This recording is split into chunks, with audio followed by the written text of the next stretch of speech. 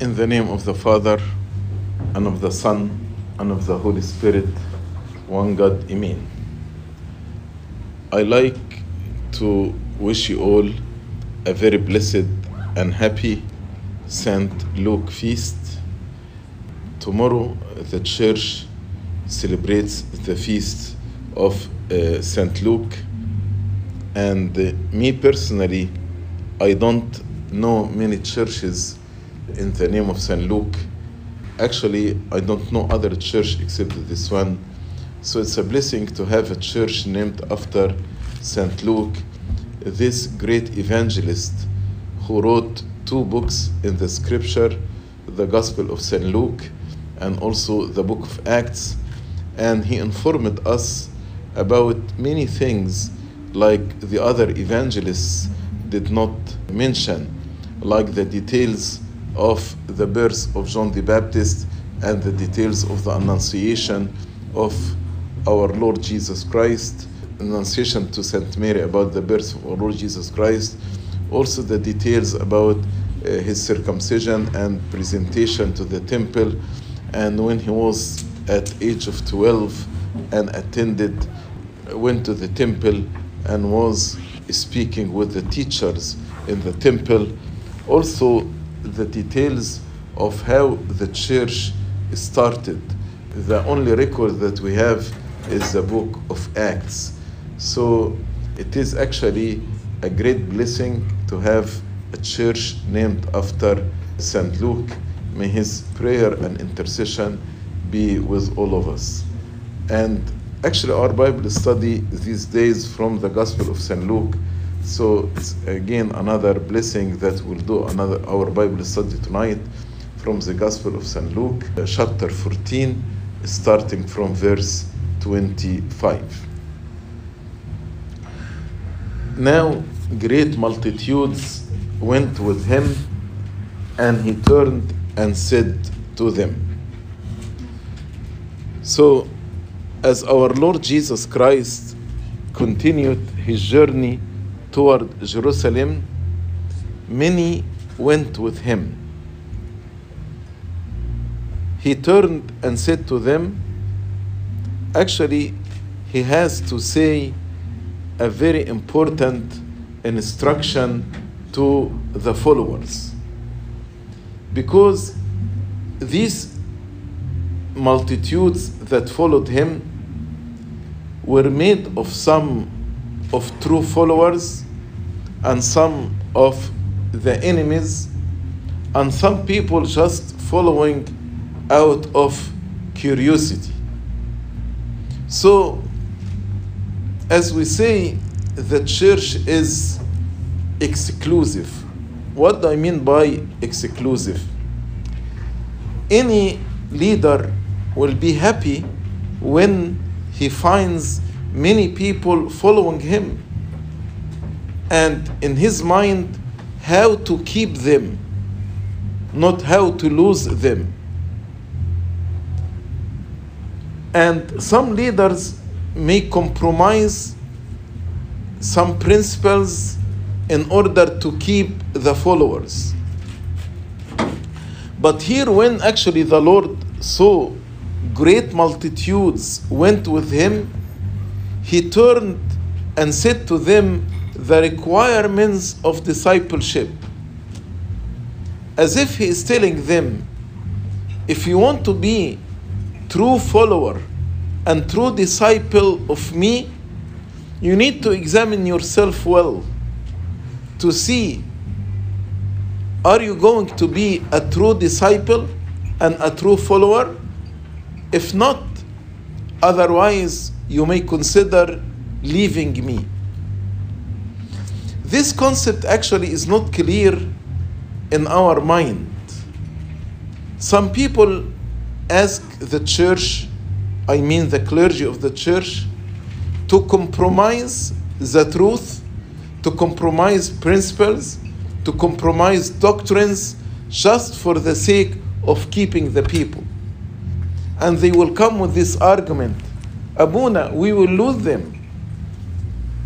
But here the Lord made it very clear. either to follow these requirements or you are not a true disciple of me. So what are the requirements? The Lord, about the discipleship, he made actually 3 requirements. The first one, in verse 26, if anyone comes to me and does not hate his father and mother, wife and children, brothers and sisters, yes, and his own life also, he cannot be my disciple. So he wanted clearly to make it known to all the followers what serving him really signified. To be a disciple of Jesus, this requires entire self-denial and real taking up of the cross and following the Lord Jesus Christ. Before this event, in the same chapter, the Lord spoke to them about the parable of the Great Supper, in which the king sent invitation to many people. Some of them declined the invitation because just they were busy. So here the Lord, when he said, if anyone comes to me, so not only hearing his preach, not only accepting the invitation, but to come and follow the Lord as a true believer with a sincere desire to be a disciple of him. Disciple means to be disciplined by his teaching, to be disciplined by his example. So the Lord was careful to add that to be a follower is not just simply accepting an invitation, but coming willingly and joyfully with true self-denial and with willingness to carry your cross and to follow him. The word hate here in verse 26, if anyone comes to me and does not hate, it troubles some people how the Lord, who is love, actually use the word hate. So the Lord doesn't mean hate, meaning hatred, the opposite of love. But he is using this exaggeration to stress total commitment required of his followers who take up the path of discipleship, and to show the great difference between our commitment to the Lord Jesus Christ and our loyalty to anyone else in our life and everything else also in our life. So the word hate means complete detachment of the old life, and this may compromise our commitment to our families in order to be committed to the Lord Jesus Christ, and he has the first priority in our life. Maybe if I give you example from the church history, this will be clear. We have the example of Saint Damiana. Any child cries the loss of his parents. So Saint Damiana, when she heard that her father denied the Lord Jesus Christ in order to save his life, earthly life, she was not happy with this decision, because her love to Christ and her commitment to Christ was above and beyond her commitment to keep the earthly life of her father. That's why she told him, I would have wished to hear that you died for the name of Christ rather than denying Christ and saving your earthly life. And because of this message, her father Mark went to the emperor and confessed his faith and became a martyr for the name of our Lord Jesus Christ. This is an example of what the Lord meant. If you come to me and you don't hate your father, mother, brothers, sisters, children, even your own self, you cannot be my disciple. So, when you follow the Lord Jesus Christ, you need to come to Him without any reservation. Without any reservation. And yes, our relationship here should be of lower priority than our obedience to the Lord Jesus Christ and our commitment to Him. That's why one, like Peter, said to the Lord, we left all and we followed you. We left all, we left everything. They left their parents, their spouses, their children, and followed the Lord. Another example in our contemporary time, the 21 martyrs, most of them were young in their age and have little children, but their commitment to Christ was above and beyond their love to their spouses and to their children. They could have thought that I deny Christ, then I can repent and God will forgive me. But no, they actually compromised their life and shed their blood for the name of Christ. And this actually was more than their love to their families. Also, the families, when they heard that they died for Christ, they were proud of them. And I remember some families said if they came alive but denying Christ, we would not have accepted them. That's actually the meaning of this verse. If anyone comes to me and not hating his father or mother. So hate doesn't mean the opposite of love, but your commitment to our Lord Jesus Christ and your discipleship is above and beyond any other relationship. And here I wonder, some youth compromise their faith just for the sake of marriage. They decide to marry from outside the church, and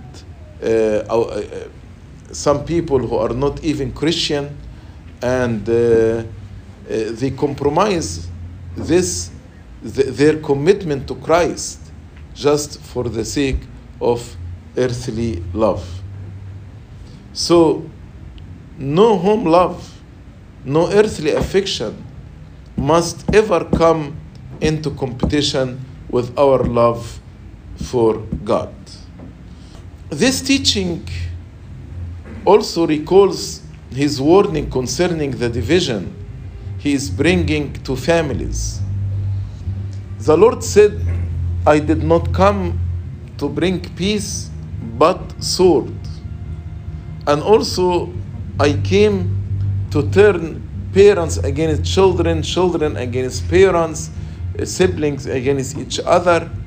What did he mean by this? When in the same family, some people reject the Lord Jesus Christ, and others will follow him or accept him. So we can see in this family there is a division among the members of the family. And the people who decided to follow the Lord Jesus Christ, they accepted persecution. So this sword that the Lord spoke about, it is sword against the Christian, against those who follow the Lord Jesus Christ. So this teaching anyone comes to me and does not hate his father, mother, is similar to the teaching that how in the same family some members reject Christ and others accept him, a division might happen among the members of the same family. The second requirement in verse 27, and whoever does not bear his cross, and come after me, cannot be my disciple. So he is telling us that we need, if we decide to follow the Lord Jesus Christ, we need to carry our cross. Many people assume that if you are a follower of Christ, your life will be void of tribulations and hardships. This is not true. Actually, one of the requirements is to be willing to carry your cross and follow the Lord Jesus Christ. The hearers at that time, they did not need an explanation. What do you mean by the cross? Because they knew that the cross is an instrument of torture, death, humiliation. If someone took up his cross, he will never come back. He will die. It is one-way journey. So this means when we follow the Lord Jesus Christ, we will be hated because we are not of this world. We will be persecuted. We will go through the narrow gate. We will walk in the difficult path.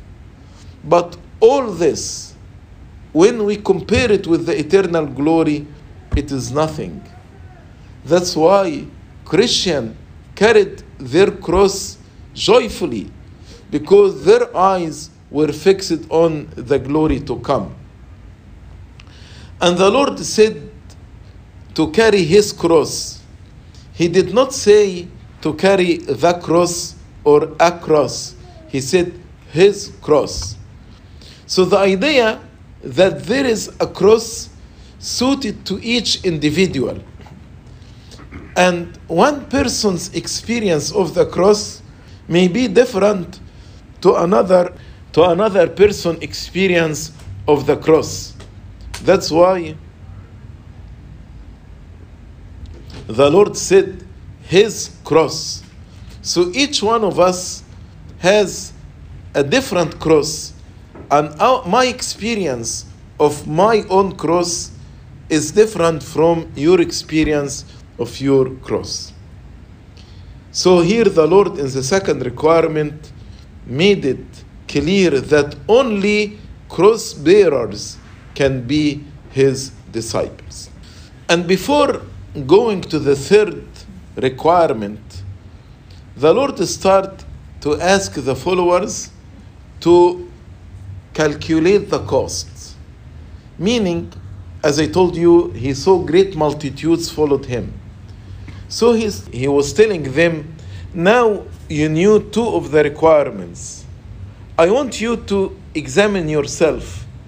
Are you willing to be a true disciple? Are you willing to totally deny yourself and to put me as priority in your life? Are you willing to carry your cross and follow me? That's why in verse 28 he told them, for which of you, intending to build a tower, does not sit down first and count the cost, counting the cost, whether he has enough to finish it, lest after he has laid the foundation and is not able to finish, all who see it begin to mock him. So that's the first example. He gave them another example to mock him, saying, this man began to build and was not able to finish. The second example, or what king going to make war against another king does not sit down first and consider whether he is able with 10,000 to meet him who comes against him with 20,000. Or else, while the other is still a great way off, he sends a delegation and asks conditions of peace. So the Lord here gives them two examples of counting the cost and how important to consider the cost of discipleship before making this decision to follow the Lord. The first example is the example of building a tower, and second example is the example of a king pursuing war. These two examples require good planning and good decision making. Good planning and good decision making. A tower is a place of defense or observation, erected on high places or in vineyards or fields to guard against enemies. And the tower usually is high to enable one to see an enemy when the enemy is approaching. And the tower also should be strong so it could not be easily broken into.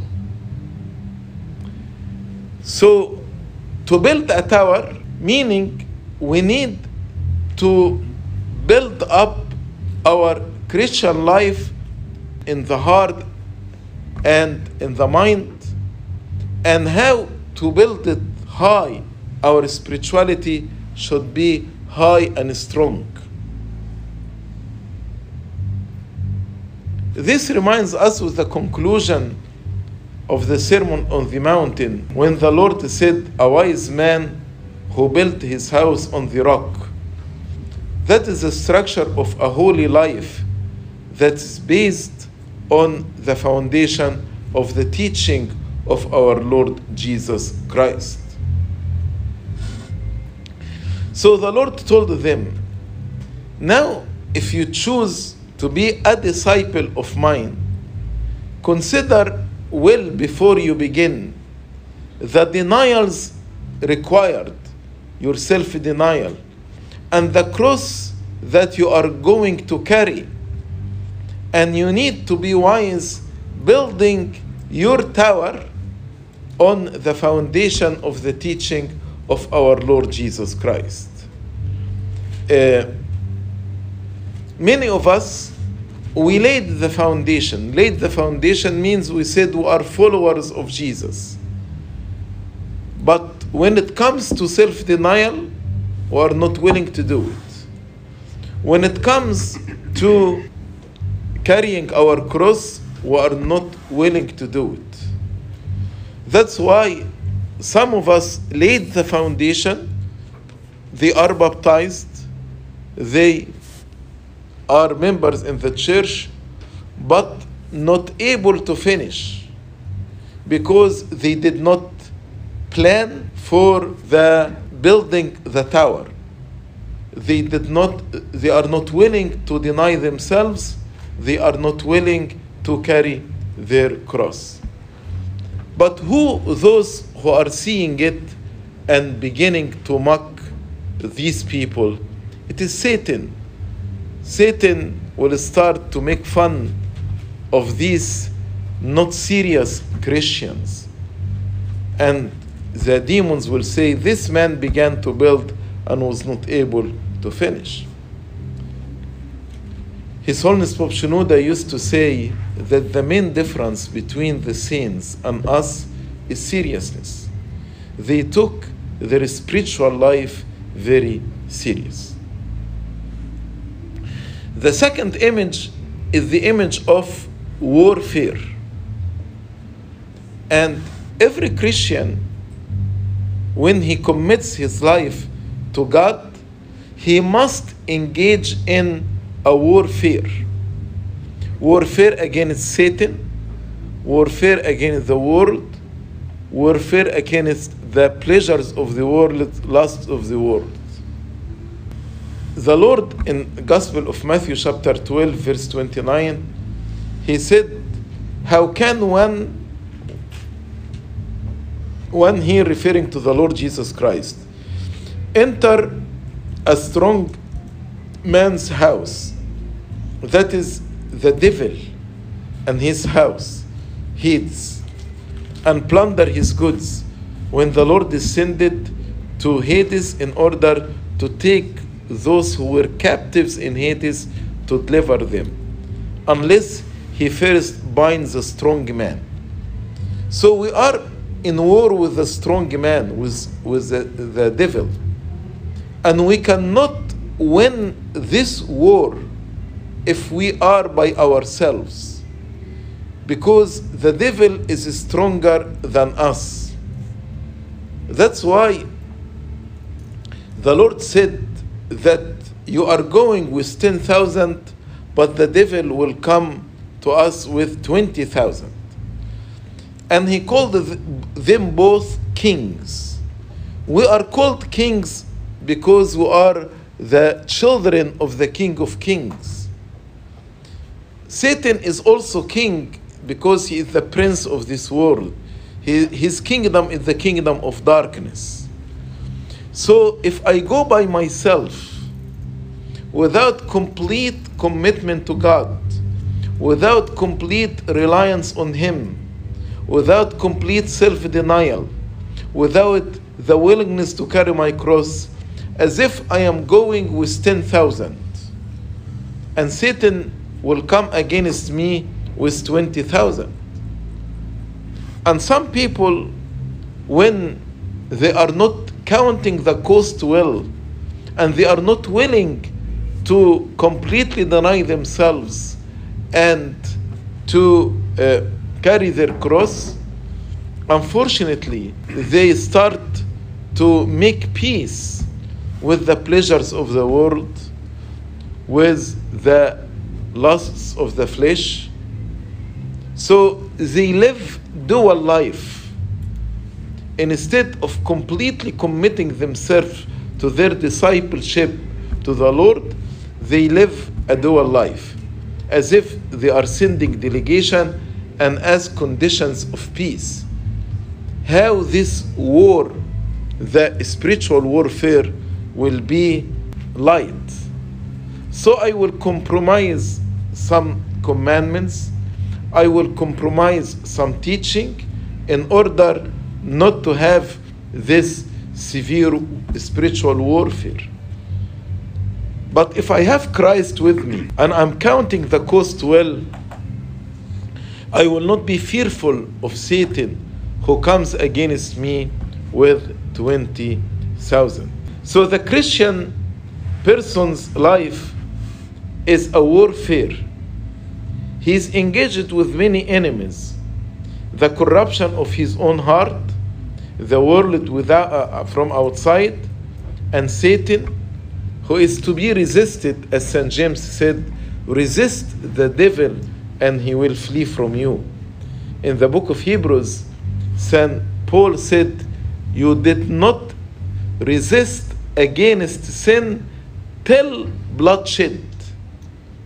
So we need to resist till bloodshed against sin. So St. Cyril said, we have many enemies who are being on mocking us, whether they be evil spirits or the law of sin or the physical lust.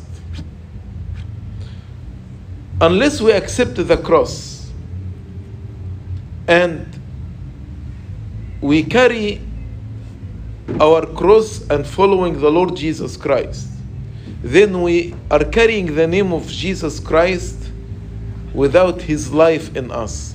We are Christians by name, not by life. We have the appearance of the cross, but without its power. We may have cross on our chest, we hold it in our hands, so we have the appearance of the cross, but not its power. The adversary wrestles against us since he is king, and he wants to devour everyone to his kingdom of darkness. So St. Cyril the Great said, what does this mean? Our struggle is not with flesh and blood, but against the rulers, against the authorities, against the cosmic powers of this present darkness, against the spiritual forces of evil in the heavenly places. But through our fellowship with our Lord Jesus Christ, we become by him a protected tower, which the enemy cannot invade into our sanctified inner self. The enemy will not find place of rest inside us.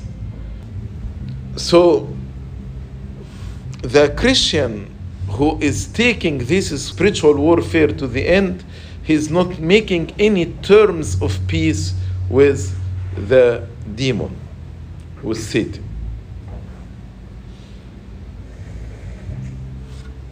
So building a tower and engaged in spiritual warfare requires good decision making, strategies for success, which are the requirement of discipleship. So you need actually to forsake everything in your older life. As St. Paul said, you need to put off the former life and put on Christ. You need to forsake anything that's hindering your spiritual warfare. This brings us to the third requirement. The third requirement, verse 33, so likewise, whoever of you does not forsake all that he has cannot be my disciple. What we have is like rope. When we start our journey, this rope pulls us down back to earth. Our attachment to the money, our attachment to the world, our attachment to the pleasures of the world pull us back, like a bird wants to fly, but tied to the earth, to the ground. So every time the bird wants to fly, pulled back. So the Lord told us, you need to forsake anything will hinder your journey. You're hindering entering into the narrow gate. If you enter into the narrow gate, you cannot take many positions with you through the narrow gate. You need to leave everything actually outside and enter in complete denial of what we have or what we possess. We need to separate ourselves from those things or those people who will not help us to advance in faith and spiritual maturity, like attachment to material possessions that encourage reliance on self, not dependence on God. That's why when the Lord sent the disciples, told them, don't carry money bags, silver or gold, so that our reliance will be on God, not on money. From the first chapters or the previous chapter from St. Luke, we understand that many from this great multitude who followed the Lord Jesus Christ were not truly sincere. That's why the Lord gave here very strict, uncompromising picture of what the life of a real disciple should be, in order to tell the people either to count the cost and to follow me, otherwise, as he said in John chapter 6 to the 12, do you also want to leave? So that's what I meant in the beginning when I said Christianity is exclusive. Either to follow Christ from all your heart or not. The way of the cross that the Lord was about to tread was no pathway for such light-hearted pretenders to be Christian. Then the Lord told him, salt is good, but if the salt has lost its flavor, how shall it be seasoned? It is neither fit for the land, nor for the dunghill, but men throw it out. He who has ears to hear, let him hear. In the Sermon on the Mountain, the Lord told us, you are the salt of the earth. So, if we are Christians by name, and without actually meeting the requirements of discipleship, self-denial, carrying our cross, and denying our positions, then we become like a salt that lost its flavor. Any Christian who is Christian by name, but without total commitment and dedication to the life and the requirement of discipleship, as salt that lost its flavor. Salt only is useful when it has the nature of salt. So Christian is only useful when he has the nature of Christ, by meeting the requirements, by having the requirements of discipleship inside him. But a half-hearted disciple is like a salt that has lost its flavor. Actually, he's useless because he cannot fulfill the purpose for which he was intended. The Lord said, this person is neither fit for the land nor for the dunghill. Dunghill, they used the dung of the animals and the birds, and then they added salt to it in order to increase its fertilization, because the dung is used as fertilizers. So if the salt lost its flavor, cannot even be used for the dunghill, because cannot increase its power of fertilization. Which means we lose our power to bring more people to Christ, to witness, to be true witnesses for Christ. Let me explain this also in Arabic, because some people, the word dunghill is confusing them. بيقول لا يصلح لأرض ولا لمزبلة. احنا احيانا بنلخبط ما بين الزبالة والقمامة. In our mind, both of them means trash. No. الزبالة جاية من كلمة زبل، اللي هو الروث بتاع الطيور والبهائم.